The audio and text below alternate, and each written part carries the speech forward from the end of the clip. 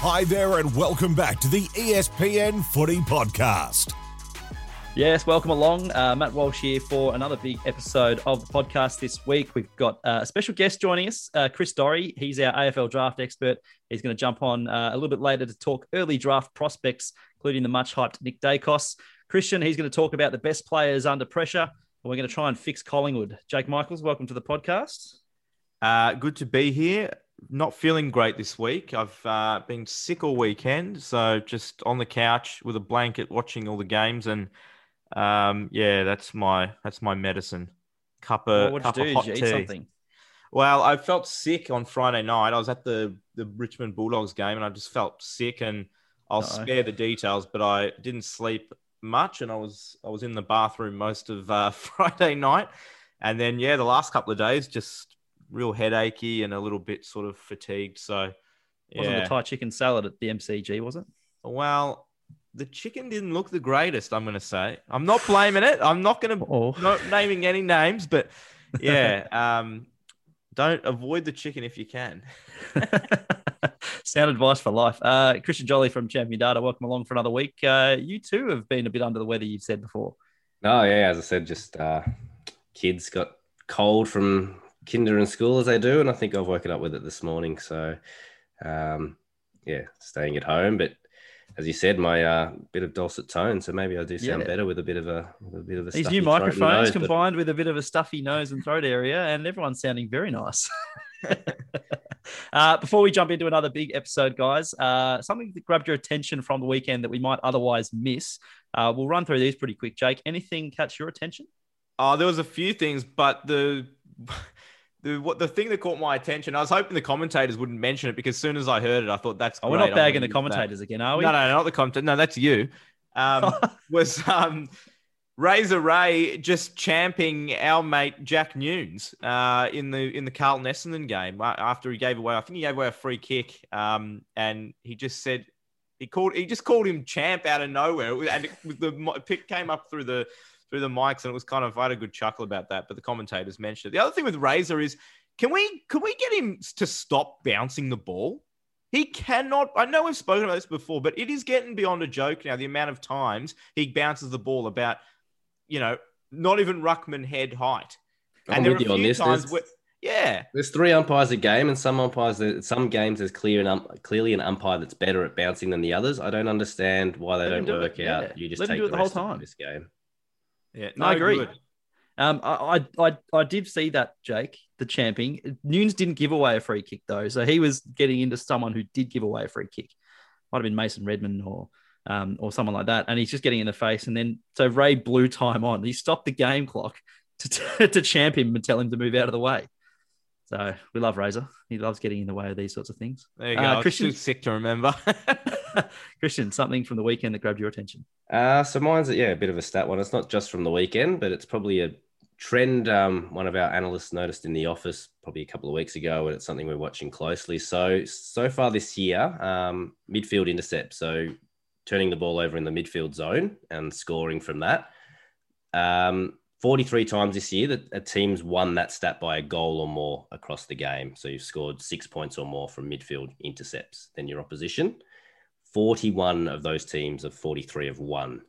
And Geelong became the second team on the weekend to lose with that stat. So it's the way the game's sort of going, to be able to turn the ball over in either part of the midfield. We've got attacking midfield, defensive midfield, but any part of the midfield zone, and being able to turn that into scores. Is the midfield zone just anywhere between the arcs? Yes, correct. So, and we sort of spoke about on the podcast previously, sometimes you don't want to keep winning it back in your forward half, because that just creates congestion and it's just so hard to score. And we talk about how often teams dominate territory for 5-10 minutes and the other team goes up the other end and scores, because it's so much more open and free flowing. So even this year, and the way, the man on the mark and the game, we do know it's coming back to the old style a little bit, but it's still a little bit more open in the midfield. If you can win the ball back in the midfield and, as I said, turn that into a score.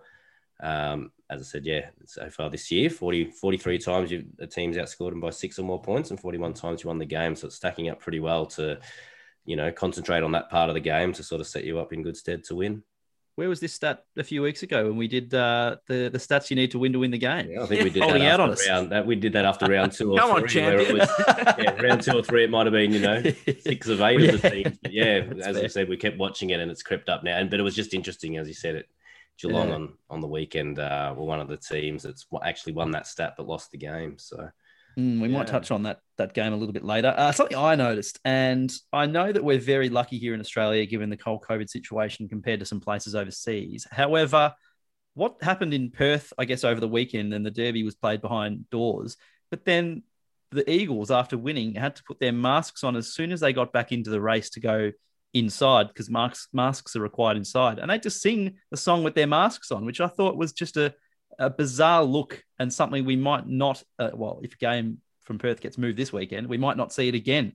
And it got me thinking that not even places like in the US or in Europe are kind of having to do this sort of stuff. But look at the amount of cases they've got over there. We're not turning this into a political coronavirus No, podcast, absolutely not. But I just thought it was really odd that, there's like one case of community transmission and the players that have just been tackling and high-fiving and, probably kissing each other after they kicked a goal or whatever, then have to put a mask on. What do you do when you play? I don't want to play with you. They might be sharing water bottles or something like that. So I just thought it was very strange that, the restrictions are in place for a reason. They've worked here and across Australia and especially in Victoria. So I thought you were going to mention the circle game, the circle game that was kind of blew up. I mean, does that need to be a story? Is that a massive overreaction? I think there's a big disconnect between people who actively follow the news a lot closer than others. And I could probably tell you pretty comfortably that 3 footy players playing in Perth who are, young and probably enjoy games with each other didn't think it was anything untoward. And the blood's been a bit, probably they've learned their lesson now and know that it's a sign that's associated with something that we probably don't want to be associating with. And they probably won't do it again. But I think it was pretty harmless at the time. And it's not the first time that I've seen that in a photo with football players. So it's just a bit of with anyone, it's just a silly joke. And I think we can move on pretty quickly from that. Agreed. Something we can't move on from quickly though is Collingwood and the issues that they're facing. Because we'd said last week, if they lost to the Suns at the G, they'd be in a bit of strife. Well, they did. And now they've got North Melbourne this week. So it's fair to say there's a big problem. And it started earlier. Well, it started a few years ago with the list management and then the off-season sort of stuff that transpired this year. And they had to trade out players and then the whole presidential debacle. But now it's spreading onto the on-field as well. Christian, can we illustrate Collingwood's fall from grace in statistical terms as well from when they did make the grand final in 2018 until now? Yeah, so, I mean, the drop-off's been pretty drastic, but to me, and we spoke about again on this podcast in previous years about Collingwood, the way they really defended and won games well was just ball hogging. They had more of the ball. They were good at contested possessions. They were always, number 1 in 2018, number 4 in 2019, and second last year. So always been in the top 4 for that stat. Getting their hands on it first, and then being able to use it better than the opposition, play keepings off, go fast when they wanted to, and really, really control the tempo of the game. This year, I mean, as I said, disposal differential, first in 2018, first in 19, fourth last year, 17th this year, negative 42 per game. Do you ever see drops like that? Yeah, well, exactly. Like for 3, probably, I'm sure we've seen it before, but for 3 years of it, that was the clear dominant part of their game. They just can't get that going. It's a pretty simple stat to use, but to me, that's the most stark for when you look at Collingwood going, well, that's the premise of their game was we had the ball more than you guys and we got to control the tempo. They can't do that, or they haven't been doing that this year. Disposal efficiency differential wise. So again, just using the ball better than your opposition, that's 18th.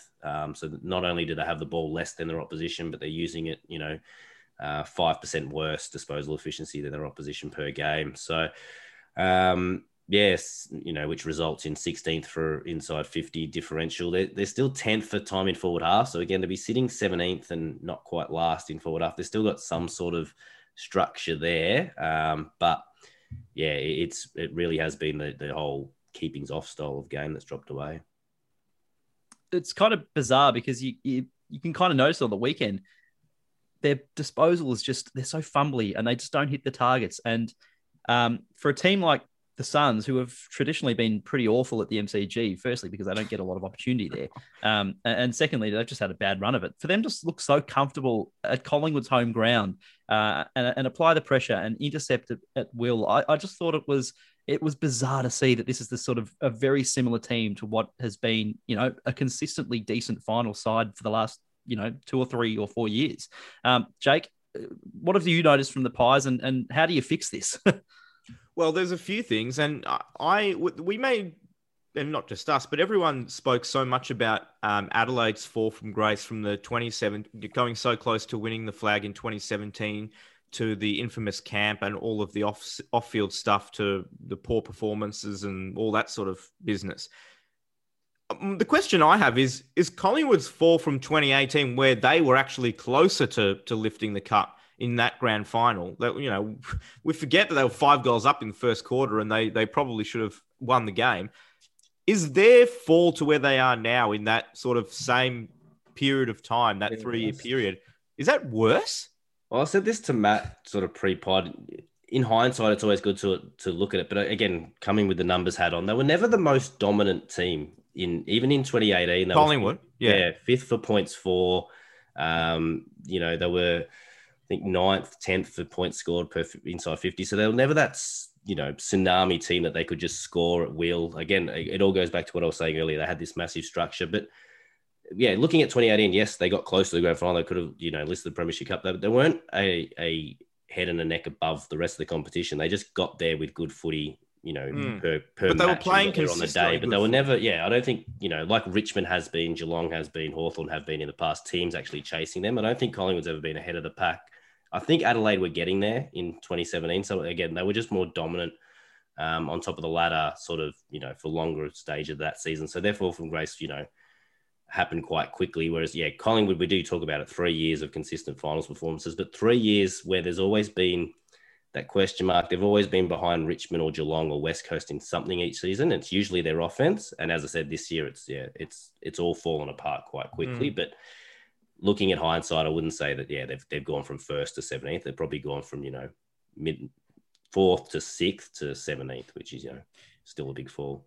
That's fair, but I think just looking at the lists of both clubs now, and you're looking at, for me, what I look at is the players sort of under the 23, age, sort of that sort of point, to sort of see the younger players coming through. And, I don't want to be just bashing Collingwood, but there's really no one under 23 that I'm really excited by at the Pies at the moment. Nobody.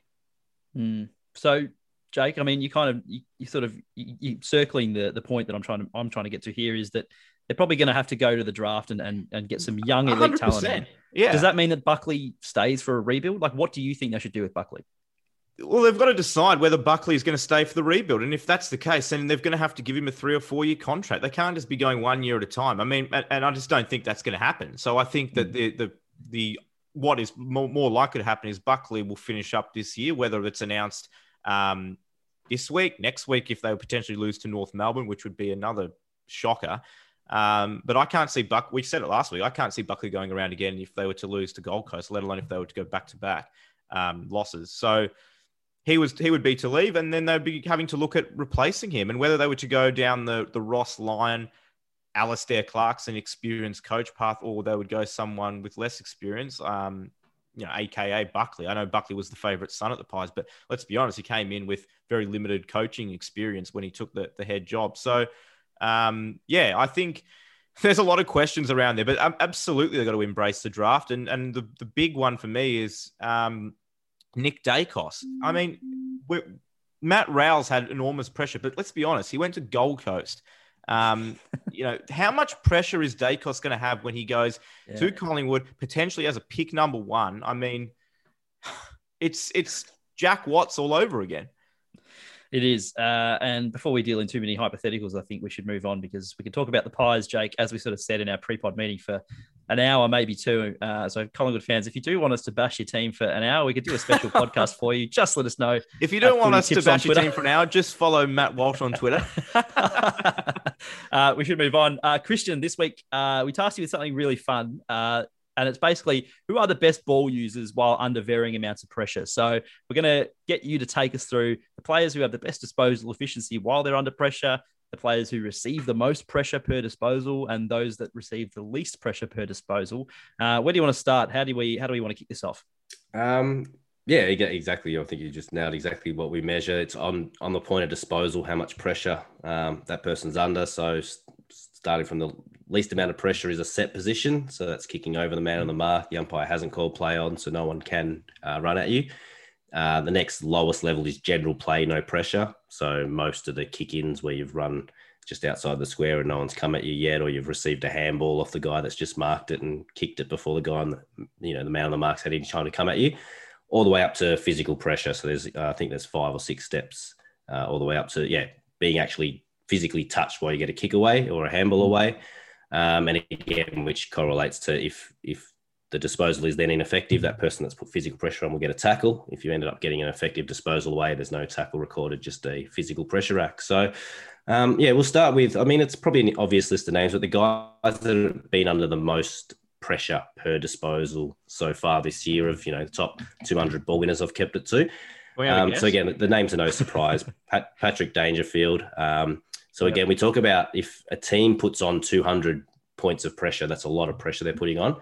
He's under 214 points per pressure on his disposal. On average? On average, yeah, per disposal. So, wow. So he's, receiving an elite sort of amount of pressure if that's an opposition. Just before we do get too deep into this, we did do a whole episode on pressure last year. So if you do want to know where these sort of numbers stack up and what constitutes different levels of pressure before you get into this, make sure you do go back and listen to that pod because it is a really good one. You can find that wherever you get your podcasts.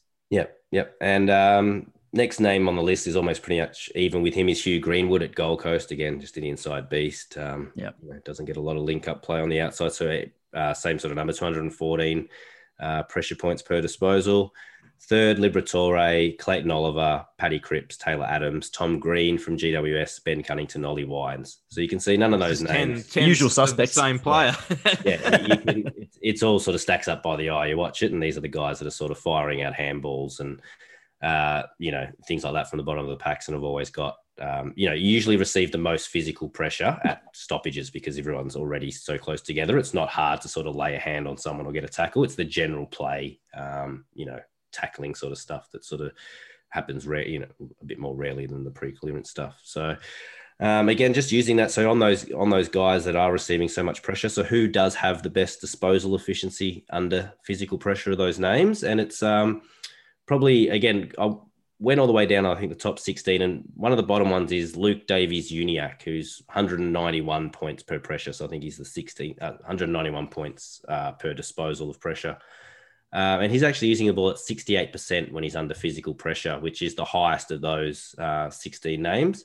Second highest is Tom Green from GWS at 63, and third is 62% for Paddy Cripps. And then the only three above 57% was the next highest, which is Clayton. Wow, so it goes down pretty low then. Yeah, as soon as you're sort of under physical pressure. There's, Jack Viney at 39%, I think was the worst. Chad Warner was actually 32%, and then Jag Viney. So they're the guys that are receiving a lot of pressure when they're actually under physical pressure, which is the top level. They're, not using the ball quite cleanly. But again, you probably look at someone like Green and Cripps, and to me, their disposal efficiency is higher probably because they're firing off handballs once they're getting tackled, which is good. That's good decision making. You don't want to hack kicks forward. So again, I've only got the disposal efficiency, but Luke Davies-Uniacke by the eye, and sort of I wanted to try to dig into these numbers maybe later on this afternoon. But yeah, it's 68% when he's under physical pressure. I feel like he's more of a kick player and he's been playing forward a lot. So that's pretty good to be able to take a tackler on in the forward 50 and, either kick it to space or give a handball off. He's not your typical inside bull like Patrick Cripps and Tom Green. So to see his name up there. Again, I've been a big fan of Davies-Uniacke as a kid, and he probably hasn't reached his, clearly hasn't reached his peak potential at North yet. But it could be one to watch. That's just an early sign that he could be a good inside ball user. So does that mean that while he's under pressure, I don't know if you've got the breakdown there of what his disposals are, but an effective disposal counts as I remember when we did this, it was just a long kick, even if it goes to a contest and is halved.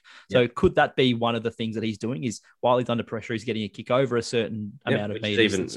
Again, that's even harder to do. So so again, I was only using the physical pressure number. So this is when someone actually, got their hands on you. To be able to do a 40-meter kick to a one-on-one where you're getting tackled is probably a good skill to have. So even if those numbers are in it, it's not like, those numbers are just lucky. It's still 68, it's still higher than all the other guys when you're tackling a guy. And that's what all these pressure points, the 214 pressure points.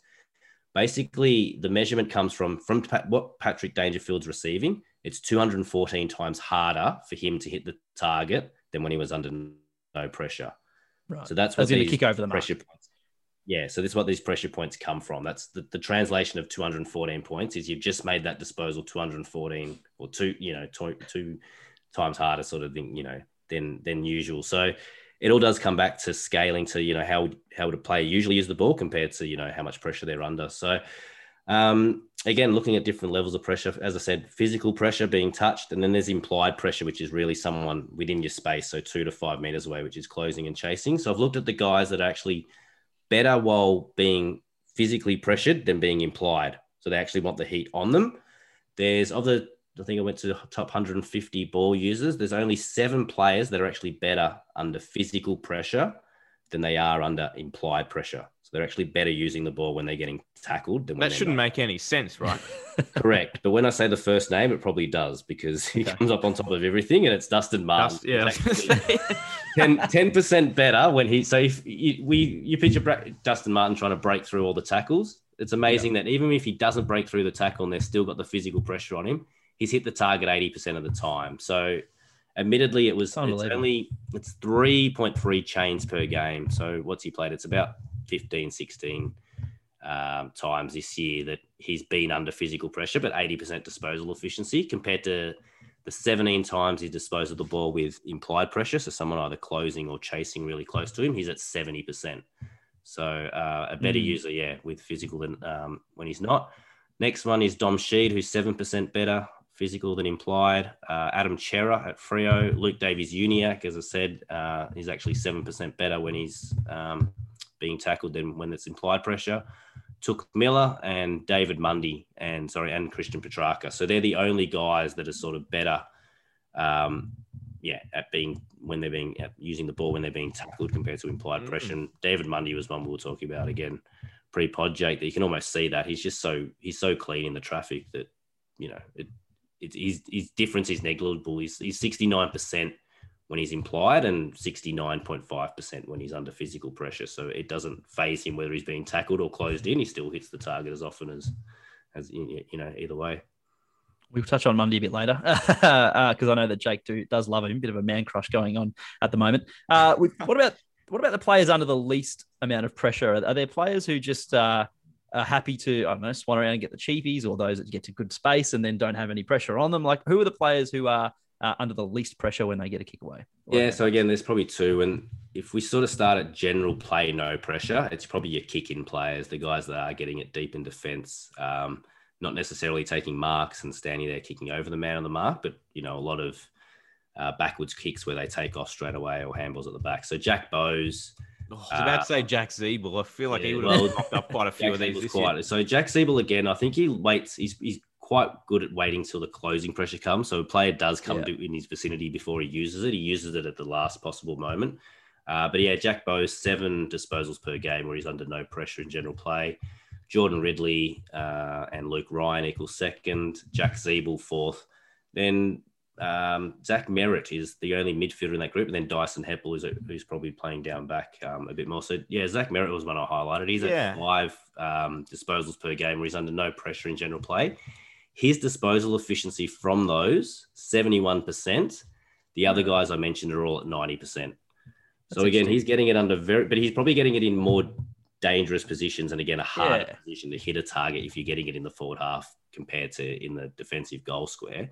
But still, it's one of those ones he seems to be getting a lot of what people probably want to call cheapies around the back or something. But he's not quite using it as at 71%, it's, less than 3/4 of the time he's under no pressure. He's hitting the actual target. So He was one of the names I highlighted. And then from a set position, again, just the top name probably surprised me the most, Brandon Ellis. And he's clearly ahead 11 times per game. He has the ball under from a set position. So he's taking a lot of sort of link-up marks for Gold Coast. He's always, was obviously that was his strength for Richmond as well, as being that outlet player waiting in space.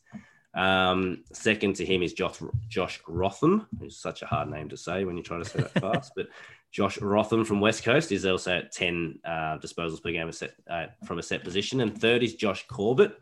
And again, most of them were higher up the field players. This guy's a marking beast for Gold Coast up forward. So he's 10 times per game. He's kicking it from a set position. That's how he wins the ball. It's all overhead stuff for Josh Corbett. But again, 55% disposal efficiency from a set position. So again, that'll be a lot of probably behinds from set shots, but 55%, again, it's another number that sort of stood out to me, that he's clearly one of the worst. He's getting a lot at set position, but he's not doing a lot with the ball. What about those who butcher the ball? Do you have any stats on things like deliberate out of bounds? Who's got the most of those? Because play tends to. Yeah, well, we talked about play going through the middle this year, but surely there's some of the players who like to hug the boundary and just stuff it up all the time. Yeah, so Jake sort of requested, to sort of what are the numbers like for deliberate out of bounds? I looked at this year. The leader is the early clubhouse leader is Matt Bunteen or Buntine. I think it's Bunteen, but he's only played the 4 games. He's had 3 deliberate out of bounds, and then there's a whole heap of names on 2. So they're not big numbers. But went back and looked at all time. So we've obviously been tracking reasons for frees against since 99. And there's one clear leader. And again, I don't have the figure for out on the fulls in front of me, but I know he's way out in front of these ones as well. It's Heath Shaw, who's actually pinged 45 times across his career for deliberate out of bounds. Next most we've seen is Luke Hodge and Josh Kennedy at 14 each. So he's well out, miles out in front. And you know what? Ahead, so. I could guarantee you for every single one of those, he would have gone up to the umpire and say, "What? There's no way that was deliberate." Yeah. And again, just one of the names that highlights to me an early watch is, as I said, there's 14 is the second most. Jacob Wiedering's already up to 11 for Carlton. So he's probably the youngest name on this list. Probably the others are all either finished their career or towards the end of their career. And as a Carlton supporter, I think could be one to watch. If he plays another 100 or 200 games, he could be up in the 20s or 30s for deliberate out of bounds, because he's very good at sure run for his money. He tries to disguise the hack kick out of defense, but sometimes can't do it as well as I think he thinks he does. Josh Kennedy, Sydney's Josh Kennedy. Yeah, right.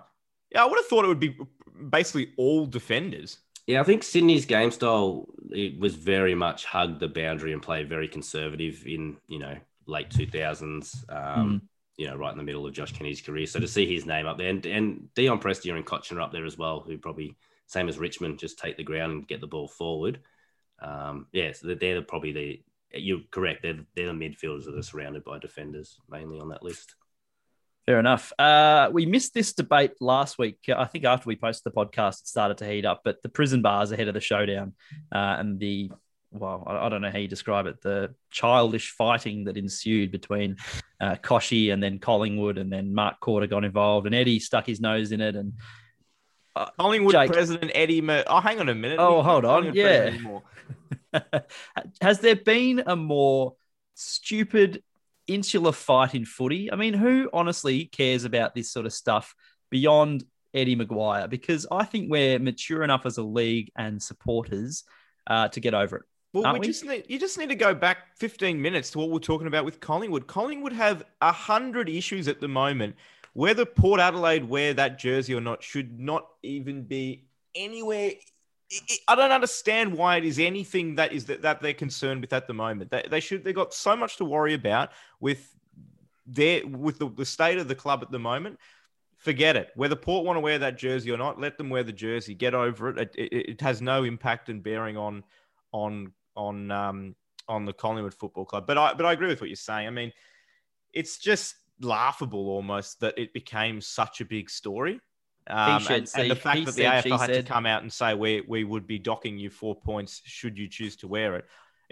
How great would it be if it was round 23, Port Adelaide, they're already locked in their position. They can't go up or down. And they're like, you know what? Stuff it. We're going to wear the jersey and we're going to win the game and we're going to lose the 4 points and it won't make any difference.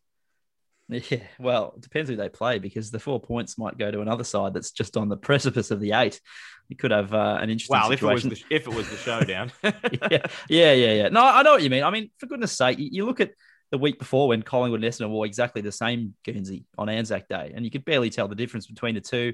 Carlton and Essendon, both dark teams, both wearing their home jerseys and then white shorts. It's so Victorian-centric because you look at any showdown, any derby, there's always a team in a white jersey. And just the fact that you're allowing this but won't allow Port to wear a heritage Guernsey once a year, for goodness sake. Like, honestly. Fair enough if it was Port playing Collingwood and they were saying, no, you can't wear that. Yeah, They're not even playing in the same state. They're not even remotely similar Guernseys anyway.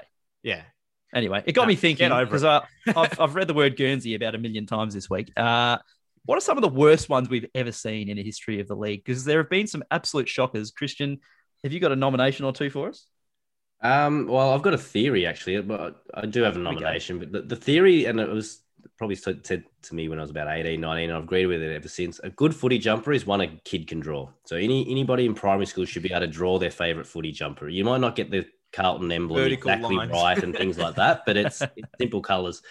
Probably the first one to go against that was a West Coast, again, a home and away one anyway, was the West Coast. It was orange that bled into some sort of red into blue. And again, it wasn't straight lines. It wasn't a pattern or anything. And it was just like, no kid can draw that without making it look like vomit on a page almost. Oh, that's one of my favorite ones from all time. I reckon that's one of the best ones. But again, within the last 5 or 10 years, that theory's got out the window. I love the Indigenous Guernseys and you can't, no primary school kids. So again, but it all goes back to the Port one. There is so many Guernseys and different jumpers now that you turn on a game of footy each week and you're like, oh, okay, they're wearing this strip now. Like I didn't even know they were wearing that one this year. Yeah. There's so many now. To not allow Port to wear their prison bars for one game it's ludicrous considering, exactly. You can't keep track of how many Guernseys some teams use across the season nowadays. Exactly. Jake, what about some of the bad sponsorship ones we've had? We've had the Carlton M&M's jersey, which was the awful light blue. And then there was the St Kilda Pura milk jersey, which was the yellow. They've got to be up there with some of the worst you've seen. Which one was that one? The Pura milk one. Yeah, they had like a yellow. It was instead of the red on their front, it was yellow, and because their sponsors were white cross with yellow. That, and that was horrendous. We've had. But what do you expect? Sponsors always going to. Yeah, Hawthorn had an awful the Power Rangers one. They had the blue diamonds at some point as well. I actually reckon Port's had a few shockers. The Port one from kind of 2000, the blue grey teal melty one. Yes. I know the one you're talking about. One from like the paddle pop line. There have been some shockers. I reckon that was a shocker. But on the other end of the spectrum, I think we might have mentioned it before, but I love the Giants, that charcoal jersey that they wore this year. Yeah, agreed. I reckon that's a cracker. I know Christian's not a huge fan. I'd say there's nothing wrong with it. It's just whenever I watch that game, it makes me feel pre-season. But again, that's just me. It's just going to take me time. But again, I can't fault it. There's nothing. Again, I think any kid could draw that as well. So that's. I actually like the dogs. The dogs, how they have almost like it looks like the collar. Yeah. There's got some really good Guernseys at the moment. The Melbourne away one, the lighter royal blue, is really, really nice. Obviously the old Fitzroy one that Brisbane rocked down in Victoria. I think that's a really nice one as well. So we've got some good ones. My least favourite's not even a design. It's the Geelong's t-shirt ones. And I don't know, maybe that to me, as Rowan said, maybe I'm an old man now or something. But to me, you don't wear a t-shirt when you play. I don't know. To me, whenever they wear that in the preseason, I'm like, that's just taking the mickey out of the game now. You're wearing t-shirts. So that's peak preseason. Speaking of Melbourne, one of their away ones from the mid 2000s as well, when they had the big demon, the old logo on it, and that was just the big demon was the front. It was just that's a shocker. That could be the worst actually. There have been some real bad ones. So I'm really glad the clubs are taking it seriously with some better clash Guernseys these days. All right, let's move on. We've got a very special treat on the podcast today. Joining us is ESPN's AFL draft expert, Chris Doerre. He's been good enough to give us a little bit of his time out of his busy week, because I know that he's among a full-time job watching a lot of tape. Chris, how are you going? And a good start to the year for you? Yeah, thanks for having me. And it's been good having footy back. So being able to actually go to games, watch games every week, it's just been fantastic. So, a bit of a difference to last year when you would have been well, with a complete lack of footy early on and not knowing sort of a lot what the prospects are happening, it must be refreshing to actually see what's in front of you and actually getting some tape and seeing how these kids are developing over the course of the first few games. Absolutely. Yeah, because with the Victorians, it was just really watching back the tape from the prior year and only really some of the interstate games I could watch. So it was a bit tricky sort of keeping up with everything. No under 18 champs. So it was a bit of a tricky year, to say the least. For those of you who don't know our good friend Chris Doerre here, he has a very keen eye for some of these youngsters. And there's quite a few of these guys that you've picked up very early on. And they're names that you've sort of floated to us years in advance, and we're like, who is this guy? And they've gone on to become top 10 draft picks. So very good eye for young talent. So we're keen to get your thoughts on who has caught your eye early this year. Yeah, well, we might as well say, like, why don't we go through an early top 10 contenders, I guess, for the draft at the end of the year. Chris, do you have any idea about who's firming as an early number one prospect? Yeah, so for the pick one, there's two names that are really standing out at the moment, and there's a third that's just outside of that, I would say. But currently, Nick Dacos is a favourite of many with his early start to the year. With an average of 33 disposals, 3 goals, he's off to a hot start, to say the least, in the NAB. How does he compare to his brother? Much more advanced. So he's a little bit taller, but he's got just a better rounded game overall. He can win more of his own ball, finds a lot more of it, hits the scoreboard more. He's just a much better player overall. So much more advanced. It's probably fitting that the Pies might actually have pick one at this point anyway. Well, yeah. They're going to need him.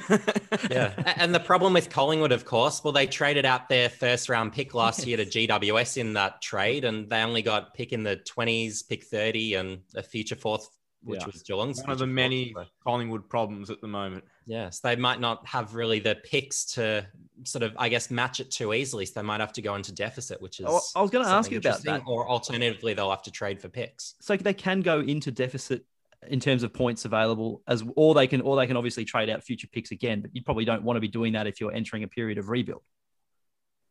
Yeah, so what I would be expecting at this stage as the most likely scenario is that Collingwood will have to trade future picks to really get enough points in this year's draft to be able to match the day cost. And there's also another prospect in Collingwood's next gen academy as well. So Dib as well. So he's a small forward. He could be a second or third rounder. So there's further points on top of day cost Collingwood will want to be, I guess, have available. Few headaches for the Pies. Who else is in that conversation for the number one pick? You said you had 2 or 3 names sort of in your power rankings.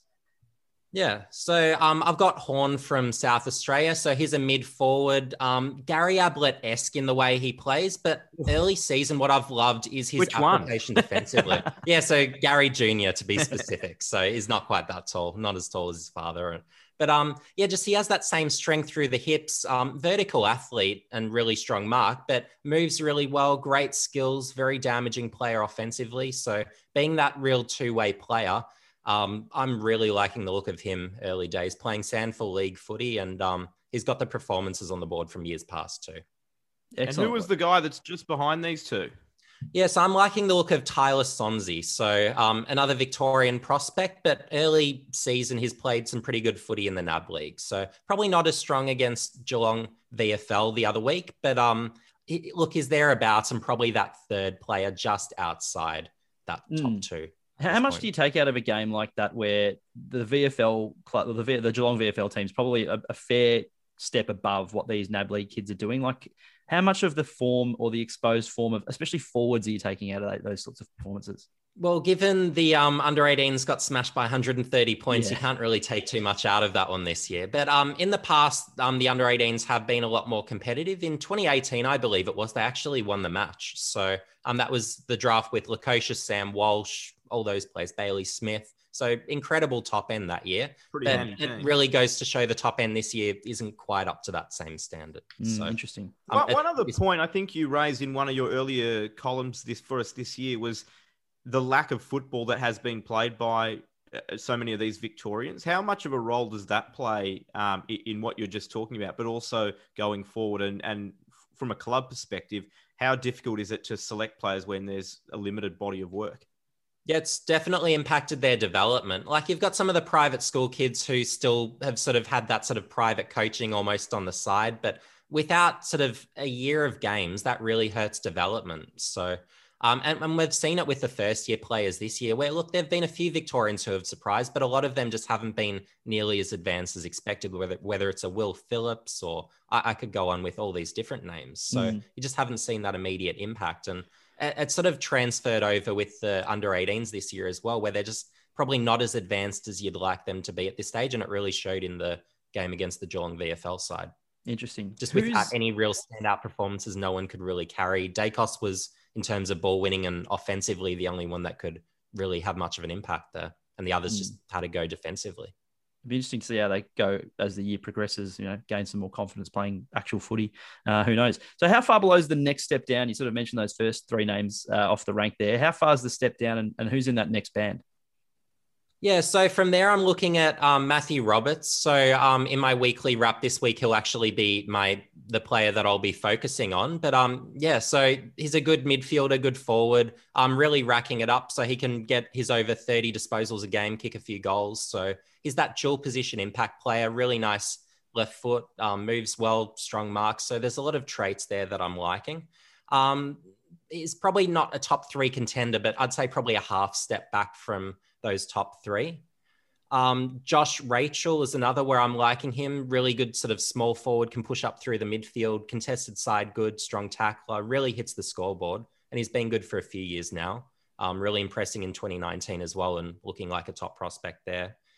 Josh Sin, I'm liking from Sandringham. Really good rebounding defender, has a lot of speed, good kick, but can go through the midfield as well, win it through there and generate a lot of drive forwards. So there's quite a few names there that are impressing, but probably compared to other years, I would say the top group is a bit behind some of the recent If you had drafts. to liken it to a previous draft in terms of the elite top end and then sort of how quickly it falls away, is there a draft in mind that we could kind of look at it similarly to?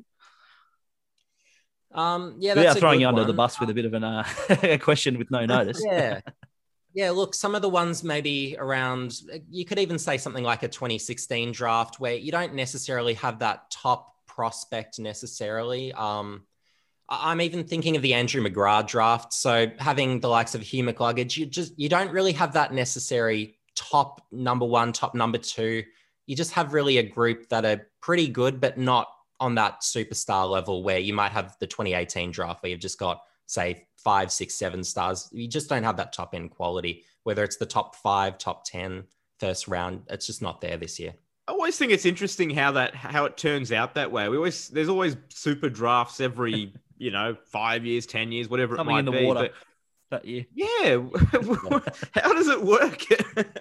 Yes, look, some years are deeper than others. Like 2018, I actually don't categorize that as a super draft. I look at it more as a super top end, where obviously in the first round I see as almost, it could be the best ever first round. But then after that, you just don't necessarily have the depth or quality. Where if I was to rank, say, the top 100 players from that sort of 5-year period of drafts, you wouldn't necessarily have your 20 plus players from that draft.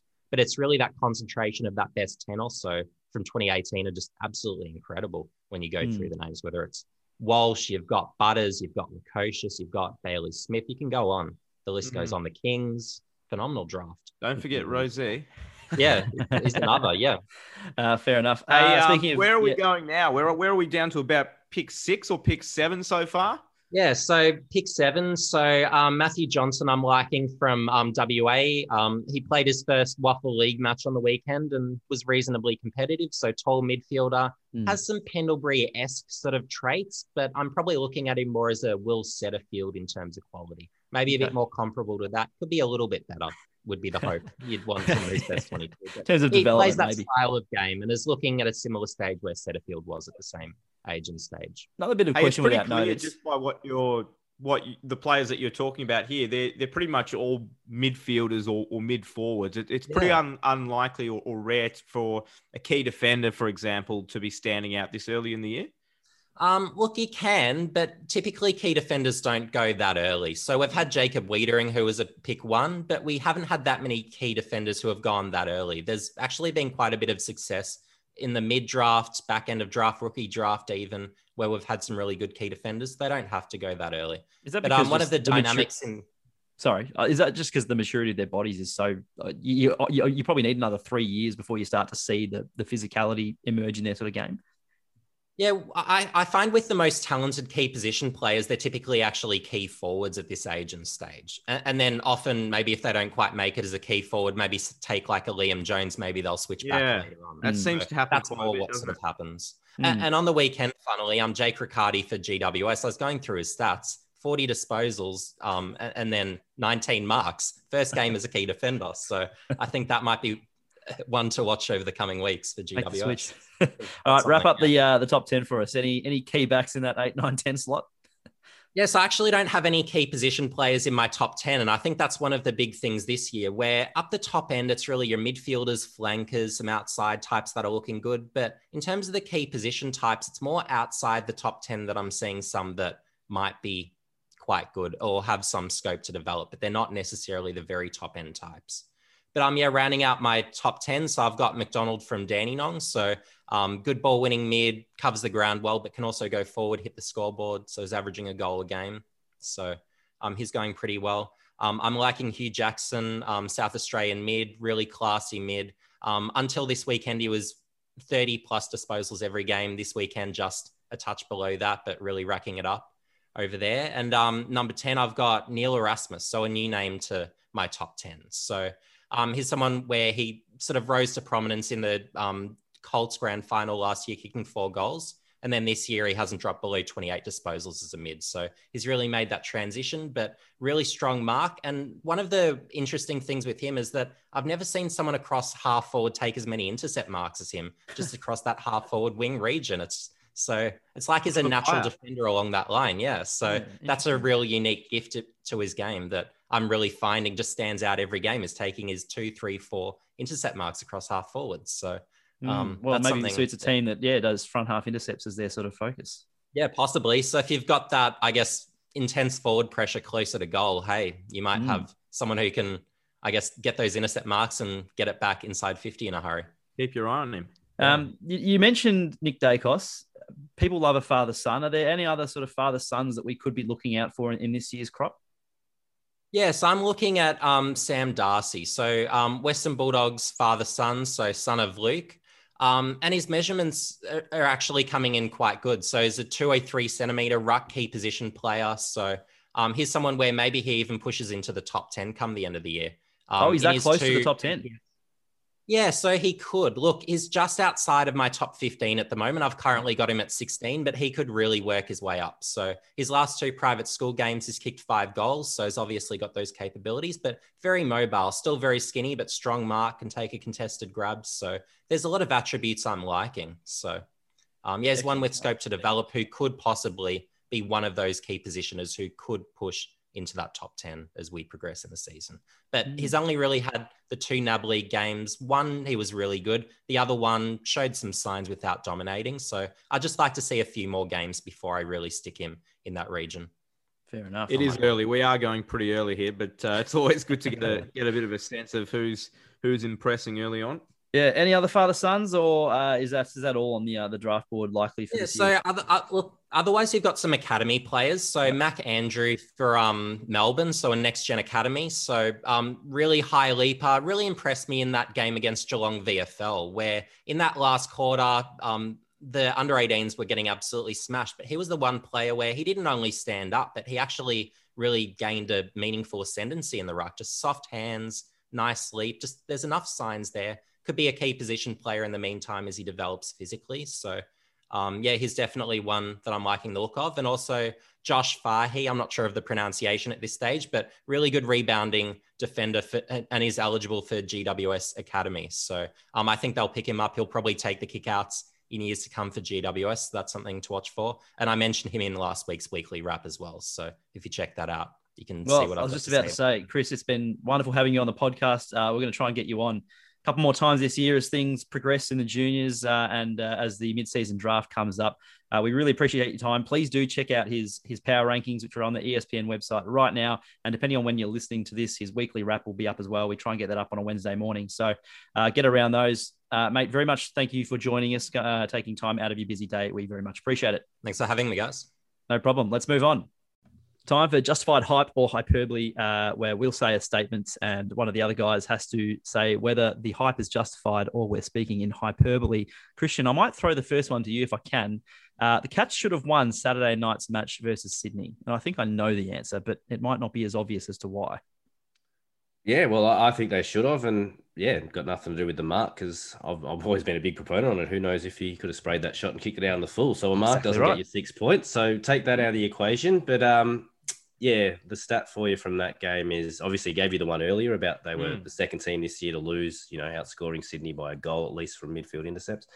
The other one is they won the contested possessions by 30, uncontested possessions by 60, inside 50s by 20, and had 10 more shots at goal than the Swans. So that is like 66 times in our time, since 2000, that's happened in a game where a team's had that much dominance in those four stats. And Geelong's the first time to lose in those 66 games with those numbers. So, yeah, should have won that game in more ways than one. It just goes to show you've got to take opportunities. and you're right. You can put it down to one moment in the dying seconds, but geez, if you don't take your chances earlier in the match, it counts for nothing, doesn't it? Yeah, and 2-6 in the final quarter as well. I think they had 21 inside 50s in a quarter, which over 20 inside 50s is an astronomical number in a quarter, and 2-6. So who says he was going to kick that? Everyone's like, they didn't pay the mark. I'm like, well, they hadn't kicked straight before that. So how are you marking that one down? So, well, I got one for you, Matt. Go on. Is Sam Walsh now Carlton's best player? Yeah, the hype is very much justified on this. I think he is the best player that Carlton has at the moment because Patrick Cripps is out of form. Harry Mackay is close because he's second for the Coleman at the moment, but he still sprays a few for mine. And he's kicking. You can't quite back him in the majority of times because he'll decide to snap from right in front and miss it, or he'll do something. But Walsh, consistent, 30 goals, 30 games and 30 touches and a goal a game the last 3 or 4 weeks. And I think he's an out-and-out star, and he is, at the moment, he is Carlton's best player, yes. I think I agree with you, but you just said one of my biggest pet hate things that people say, and that's for mine. That? I hate when people say for mine. I was going to say, I didn't say the Gold Coast in there, did I? Yeah. Well, I agree. So is David Mundy Freo's second greatest player of all time behind Nat Fyfe? I would love to say he's Freo's greatest ever player. I love watching him. He's so good to watch. He rarely fumbles. He rarely makes mistakes. He never seems to miss when he's taking a shot for goal. But I think you've got to put Fyfe and Matthew Pavlich as the two best Fremantle players. So Pav's still ahead of Fyfe. Ahead of Mundy, my apologies. Pavlich? Yeah. I think so. I think I'd be comfortable saying Fyfe, Pavlich, and Mundy are the three best players ever to play for Fremantle. I think they're the three best players. I don't think people would really be arguing that at all. I mean, one guy's kicked way more goals than everyone else for the club. One guy's won 2 Brownlows, and the other guy I think now has the game's record and is probably their best ball user the club's ever had. And who knows? Could land a Brownlow in a few months' time. But no, I love David Mundy, and I think he's, we've talked about it a lot on the podcast, playing over in Perth, but he's a very similar player to someone like Scott Pendlebury, but would not get the same amount of recognition as someone like Pendles does. Mirror image of Pendlebury with the right boot. Jake, one before we wrap things up. Darcy Moore should be a permanent forward.